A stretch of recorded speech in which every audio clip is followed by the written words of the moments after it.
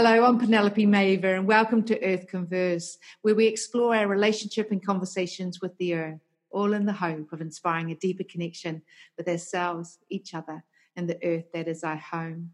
And in episode 1, I said there are some special people in my life, and you've heard from 2 of them, Emerald, Ray, and now Scott. Scot Deily is one of the vision guides that supported me. Last year, I was able to sit as a sort of a co-assistant alongside him. And actually, a year ago, and a year and a week, we were under the aspens, and we were having a conversation because originally I wanted to do this as an anthology.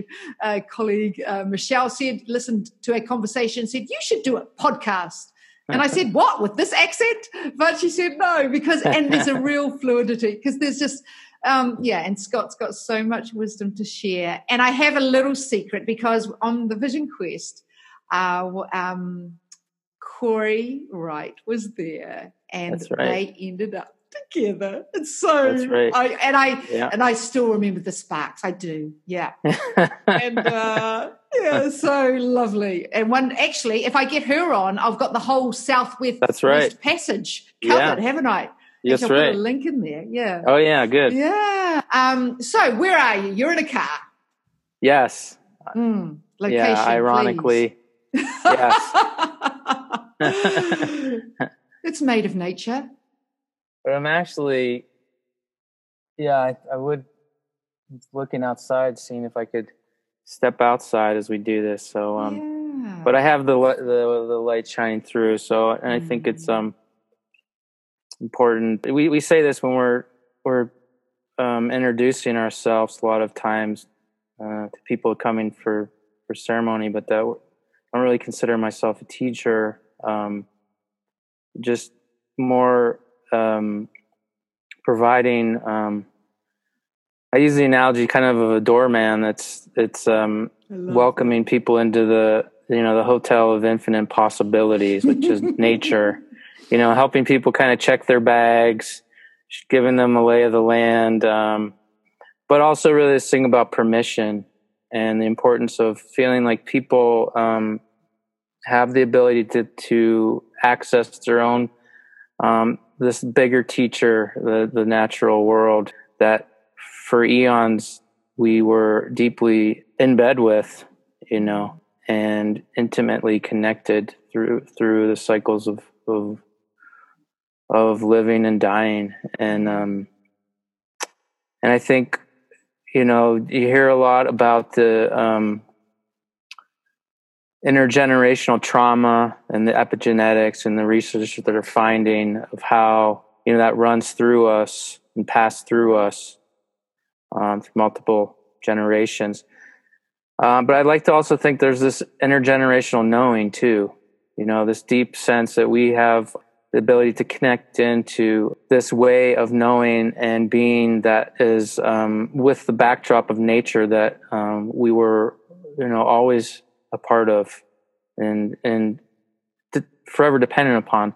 It's only really a blip in the human history. They're saying now 300,000 years where we were humans, but there's also the ancestral lineage pre-human that I'd like to think is in us, running through us, coursing through us as well. And so there is this giving permission that no matter what our lineage or what some of our ancestors may have done to other people, that we are indigenous to planet Earth, and that we have the capacity, the ability to tap into that indigenosity. And that's in no way divorcing us from the trauma that some of our ancestors inflicted on other people. I think that's part of the being, entering into that as well, and the grief that brings. So yeah, that's a long-winded way of saying this thing about permission and giving people a sense of permission that they have this within themselves. For many, there isn't the connection to a lineage or, knowing the history. A lot of times that was wanting to be forgotten, not wanting to pass on, wanting them to start fresh and start new, these new places, this new world. What is your history? What do you know of your, in terms of your background, and how is your journey into that permission? I mean, I've done research, and there's being able to access through genealogy and these different forums and stuff. There's that way of entering into the conversation. But a lot of what I've found in other people that I've worked with is that, like I said, a lot of that was lost deliberately. I think there was this wanting to spare probably the next generations of the pain and the hardship of what happened, and the reasons for coming over. For some, it was escaping various forms of oppression. Like for some, it was escaping arranged marriage.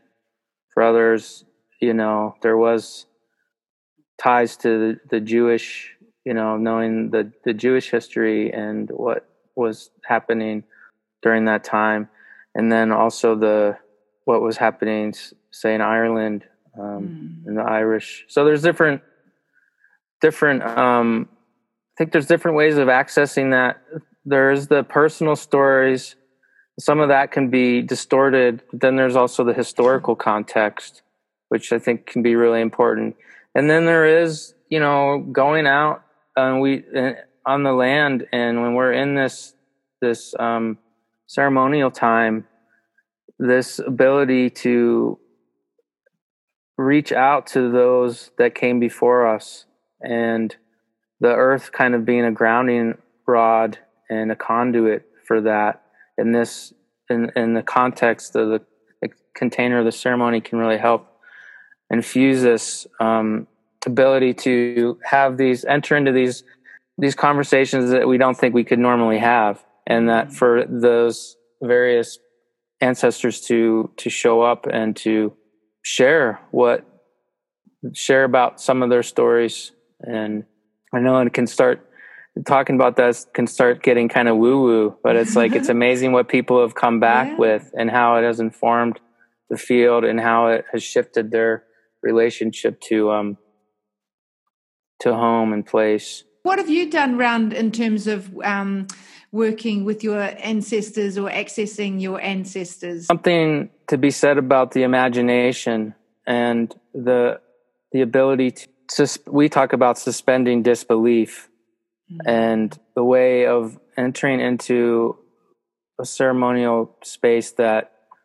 isn't intellectual or mental so much, but it is making room for us to for ancestors to show up, and for them to speak. So it's been kind of that, some of really kind of removing some of the roadblocks that we put in place that says this is not real, like they used to say, as a kid, it's just your imagination. Yeah. Right. And isn't it just? Yeah, just your imagination. But like I had actually had an imaginary friend. Yes. And well, I let me edit that to say I actually had a friend that wasn't imaginary. I mean, he was real. And it's really fascinating, because years later I was hanging out with some friends they lived on the opposite side of where we used to play. There was a road that separated these two kind of neighborhoods, and the woods that I was playing in was on one side, and there was woods on the other that they were playing in. And I had this imaginary friend, and I say in parentheses, and I somehow it came up in a conversation years later. This is probably 20 years later, and I said the name, and the guy who I was talking to, his jaw nearly dropped when I said the name, because him and his friends had created this whole world of characters, and there was a king, and there was his assistants, and like they had I don't know, they might have made cards or drawn it out, but really very detailed, and they'd play this for hours. And one of the characters was the same name as my friend, Chucky Kuba. And so it's not a very I say his name, calling him here and saying his name that it's not a very common name. So there's so it's really interesting the way in which we don't always get to have that evidence before us. Yeah. And so the way that our mind can come in and say that's just a bunch of BS, or try to find ways. So it is kind of suspending this disbelief so that those, that imagination can enter in and take hold and let worlds unfold. And that can include accessing participants in previous generations, our ancestors. And that's part of our potential, isn't it? Like, who's to say? That's just another incredible capacity that we have. And I remember accessing on Dragonback's Springs Ranch, my ancestors up in the trees, the sort of the big trees. And I had no intention of sort of going out there, but it was a real sense of sitting with them. Yeah. I get it. I think sometimes part of the way into that too can be through grief and the wounds that we've, sometimes we'll give participants, our mission to find a wound on the land that represents maybe something, your own personal wound, or for me, it connected into just the wounding, the wounds that happened with my ancestors, and gave them a chance to share what happened, and and so that lives through me and informs me. And so there's the wounding, and then also I think that was the initial piece for me that then opened also the possibility of this deeper knowing and deeper connection to what their relationship was to place. And I think it seems really timely, as they're talking about humans, the possibility of our time being limited with what's happening to the planet, that it's really to go out on the land and to sit knowing that we've been a part of 300,000 years, this lineage. And I feel like it is possible to feel for them to kind of and come in and to be with us in this time. I think it was the Kalahari that they said, we don't pray to God, we pray to our ancestors, because God's so too far away. He's so far off. Yeah. And there's this bigness of recognizing that the sun will burn out one day, the planet will eventually be no more, and yet we are also a part of this amazing, miraculous experiment of the human that goes back thousands and thousands of years. And to be able to, and at this time, call them forth, and even just to ask for help, how to move, in this time, bringing them up to date of what's happening and where we're at, and bringing them, making space for them to live and breathe. And I think is really, really important. In some cultures, a beautiful invitation, Scott. Yeah. Really. Some cultures feed. They'll say if you don't feed the ancestors, they'll feed on us too. And so there is this, whether we like it or not. I mean, Jung talked about the dead. They're living in the eaves of the house, right? I mean, we're not that separate, or they're not that far from us. Mm-hmm. And so if that's the case, then maybe what would it be like if we provide an invitation and let them know that we're here? We may not see you, but we get whispers of you, or we'd like to make a space for you at the table. And we need help. Yeah, we can't crack this one. And I know myself, just sort of that fierce, independent, hard enough to call on my friends and my family. but there's a whole wisdom out there, and just expand. Yeah. And really invite that in as a conscious practice. It's really beautiful. Yeah, and I think for people that are really having to social distance and isolate, this imaginative potential that we have, that some would say is real, isn't just something we're conjuring up, some fantasy world, but is actually building something within us to navigate these times. And I think doing that in the natural world too, again, is surrounding ourselves not by things that we've created, but things that are created us, the elements that run through us. I think there's something about when we're continually to be surrounded by things that we've created that we develop a warped sense of self. It's like the person looking in the mirror that isn't able to authentically see themselves, has a warped sense of self, no matter what other people might say. And so with that in mind, it's like when we're out and we're seeing trees, we're touching things that are alive and that are of our nature, because we are nature. There's a restorative and reparative thing that can happen, I think, within our system, our nervous system. And so that too really feels important, and that we don't necessarily feel alone, that we're participating in this with, even if we are having to social distance or isolated, that there's other ways of connecting with life that isn't through things that we've created. The purity, and Ray talked about actually the non-filters. What is in terms of your relationship? How has it evolved and deepened? From your earliest memories and this, where you, at some point facing this wound and turning to nature for that. What can you share about your history? Well, for me, it was at a really early age, recognizing there was something really wrong with the world and the way we were going, and not How having old were you when you had that sort of thought or feeling? There's a certain amount of trauma I had early on that, has really influenced and affected my worldview.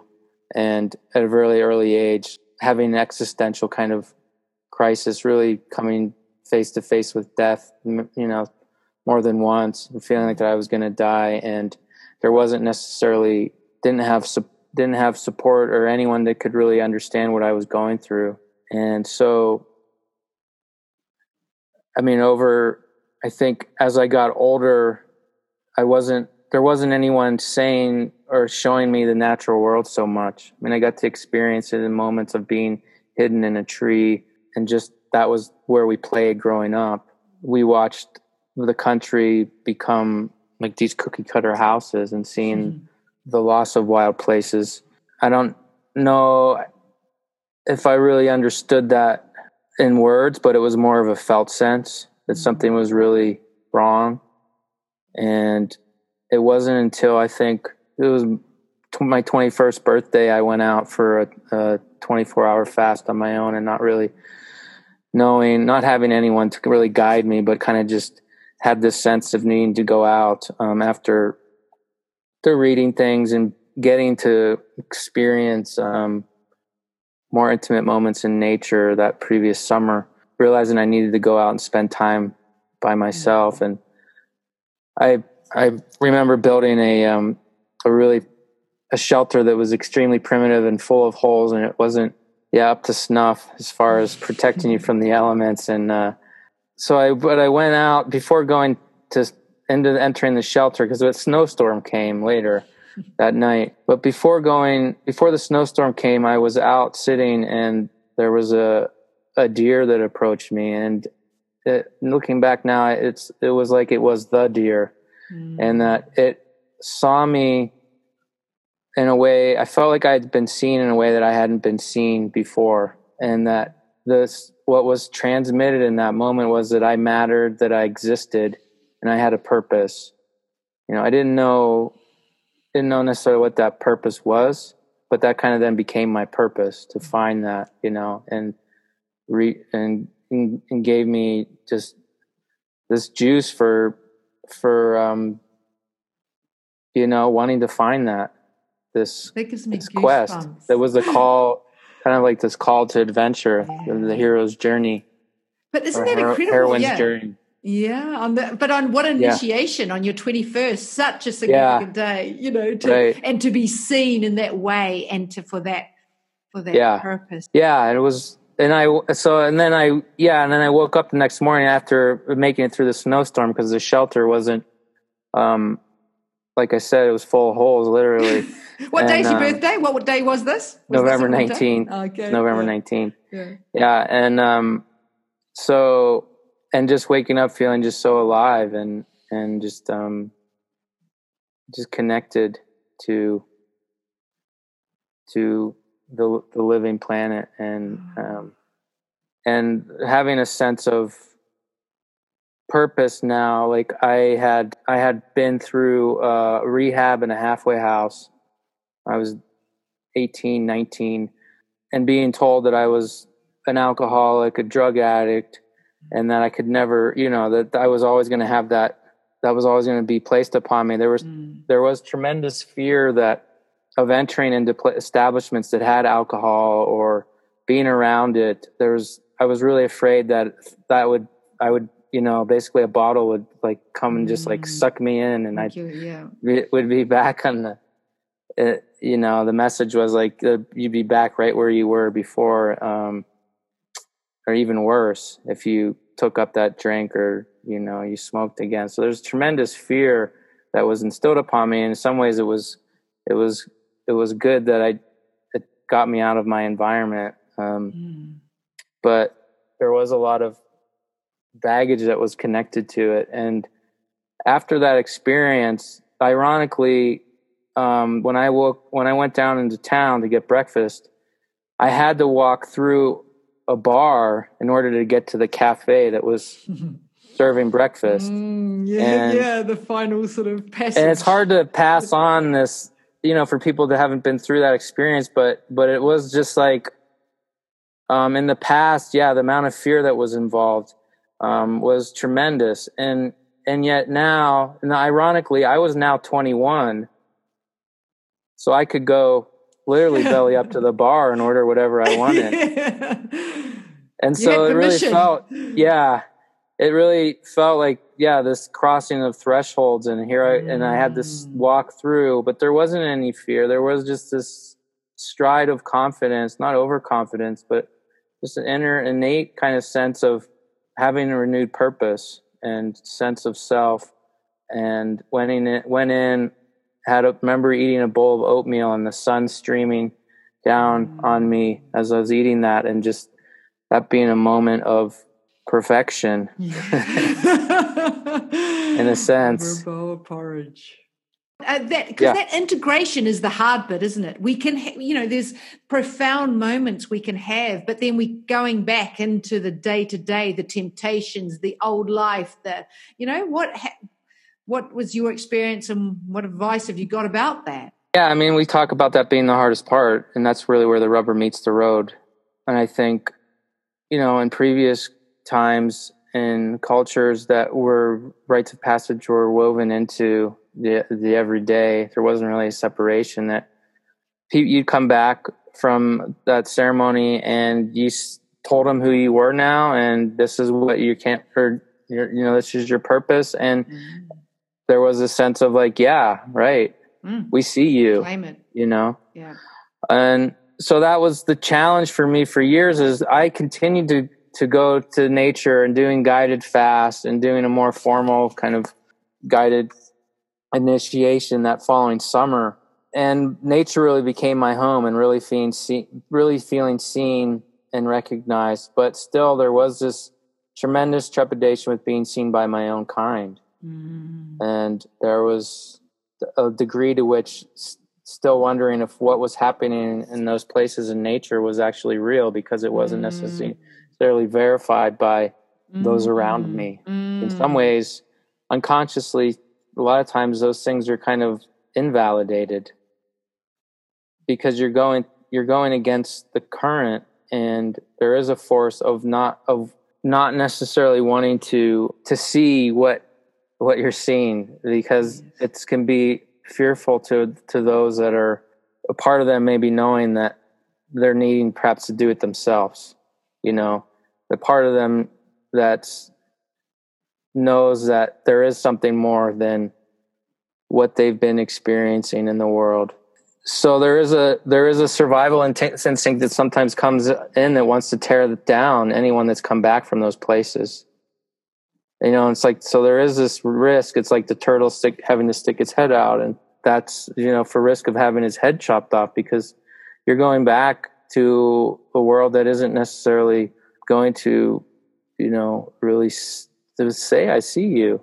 It's not easy. And it's, to answer your question, just like how people deal with that, how to integrate that it's a slow cooking process.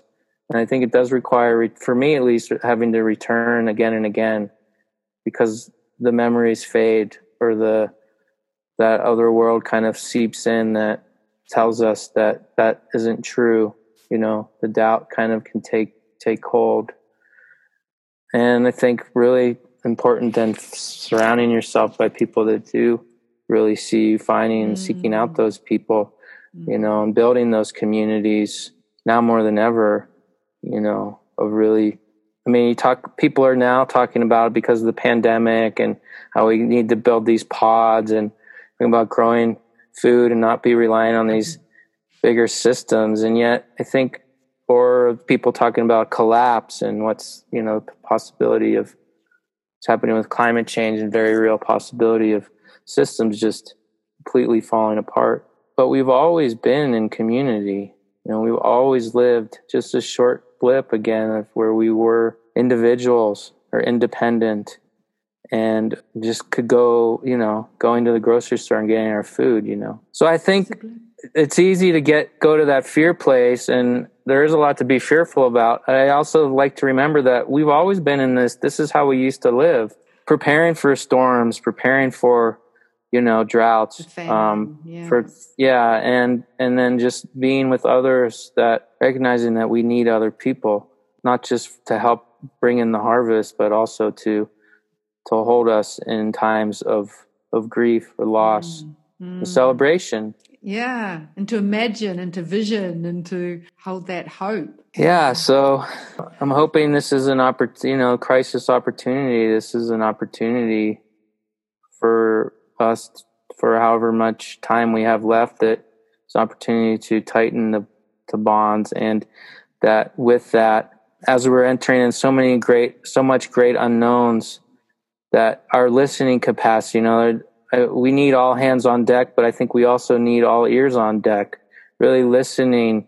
And I think to be able to access the wilderness and have a more clear, bigger ear, so to speak, to listening to a larger conversation that's happening beyond media, but the conversations that's happening between the trees and the ground, and being able to have these conversations so that we can come back perhaps with how to move. Like Einstein said, we can't solve the problem on the level it was created on. And so how do we access these other places, the imagination, expanding our capacity to imagine something different, something more beautiful, that is supported by this eons of this lineage that we're a part of, human and non-human, that has our backs. How do we go into that conversation? Yeah, I think there's simple ways, and then there's bigger ways, the simple ways of just setting this daily practice of going out and making that time for where we're saying here, like whether it's prayer, if people call it prayer or they call it, but saying, like, kind of letting the earth know, or maybe a particular plant. Sometimes that feels too big, the earth, but speaking to a particular plant. I've had some wonderful conversations and felt really held by talking to a particular flower or a tree. And then you're letting them know, this is what's happening to us. And can you, what do we do? There is this lamenting that natives have talked about, and you're crying out, that then works into this larger time set aside where there's ceremonial space where you're emptying out things from your life so that there's space created for something else to enter in. So that's maybe going without food, or now, just leaving your cell phone behind, leaving social media behind, And again, surrounding ourselves by the natural world rather than by things that we've created. People are coming into nature who are scared of it, that it's really uncomfortable to be in that nature space, whether it's a park. Well, I think there can be some people that have experienced trauma, and that can be hard. I think it's different if you're a woman. I think it could be different if you're part of a marginalized group, that feeling like going out and being in nature in solitude, this like not feeling safe, or you come across people that see you're wondering what you're doing there, that you don't look like them, I mean, I think there's those aspects that are important to identify that can be part of it. And so I think that's very, very real. I think it is too, yeah. But it is really important too that we're doing this with community and forms of ceremonies that are being held so that we feel like we can go out and really kind of fall apart, to empty out, and that we're not going to be just washed away, or we're going to just be completely annihilated. But that is interesting about the falling apart and emptying out, the safeness, the permission to do that, and in a really safe, held way. And nature is the perfect holder and guide and mirror. Right. Yeah, the psychologist Winnicott talked about what's created in the healing environment between therapist and client, and this holding environment. But that's what I love about this work, is that feeling like the holding environment is the people, that come, the guides, then the natural world. It's all creating this holding environment so that we feel safe to be able to do what we need to do. And so there is this armor that we've had to put on to be in the world, and to endure the trauma that we've endured, and to take on these various character structures to remain intact.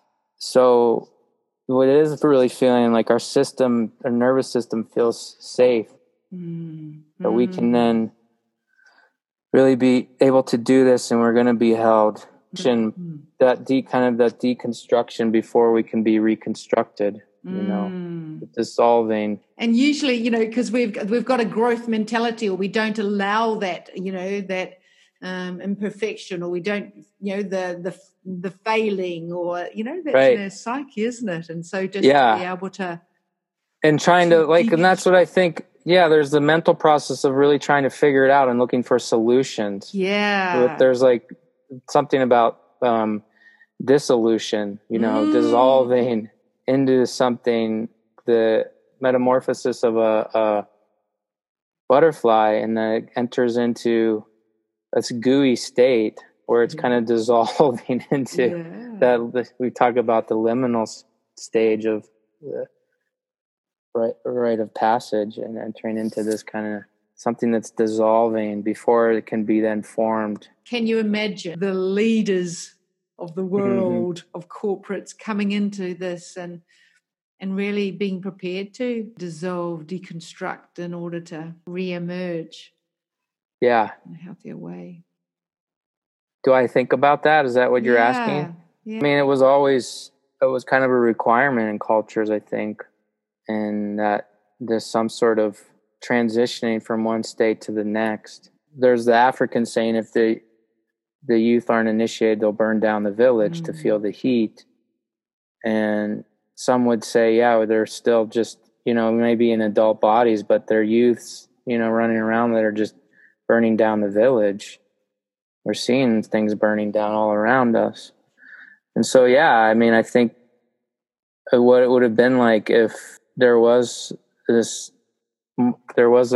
culture that had that woven in, that our leaders, before they became leaders, were going through that process, the cooking process that made them mature, and their decisions were not based out of selfishness, greed, that I really see as being linked to trauma. I mean, I looked through a lot through trauma. cellist Glendenning talks about kind of the original trauma being our separation from the earth, which begets all other trauma.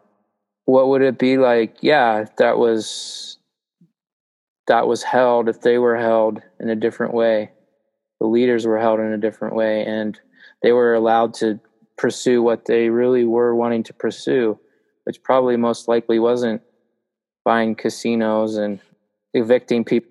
So much is happening, and it's hard to set aside time, let ourselves fully drop down our guard and be able to just sit in that.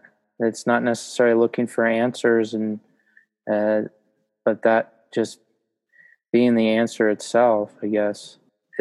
I've been looking at kind of this talk about the stages of grief and loss that Elizabeth Kubler-Ross talked about years ago, and I don't necessarily see it as that it's a linear process. I think other people are not necessarily mapping it like that anymore, but that we go through these various stages, and and one of those is denial. And I think just seeing how we're all perhaps moving through these various stages, those that are really feeling the full range of emotions.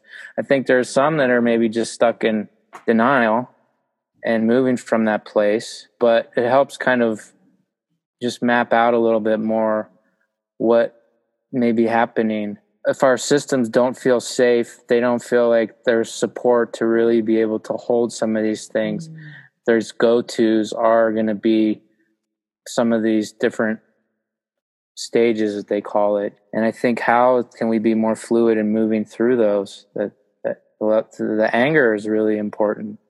There's times when it's too much, and we do need to just check out to create this kind of fluidity and moving through. And I think a lot of times, these kinds of things were so big, like a loss of a community member, something it was done together. It wasn't meant to be done alone.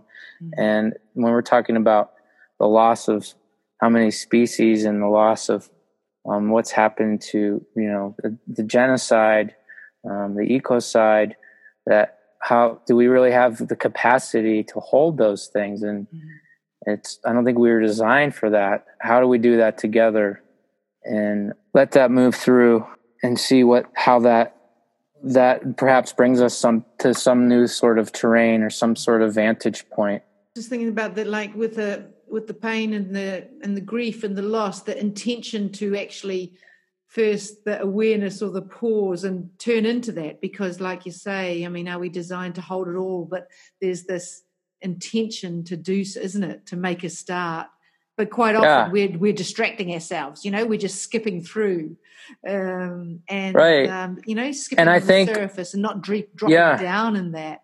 And the invitation to do it. And I think a lot of times our systems are not, really doesn't feel safe. And as much as we want to do that intellectually, our nervous systems and our bodies are responding a little differently based on the accumulated trauma that we've experienced growing up, and the ways that we've had to live, the ways we've had to, for many, stop being children at a very early age, and the sense of wonder and their bigness wasn't okay, and having to squash that.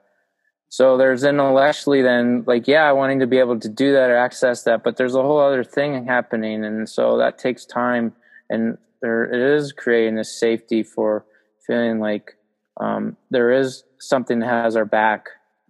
So appreciate you doing this, and great seeing you. And we'll put a pause here and see you back for the next Earth Converse podcast. Go out and enjoy nature, one conversation at a time.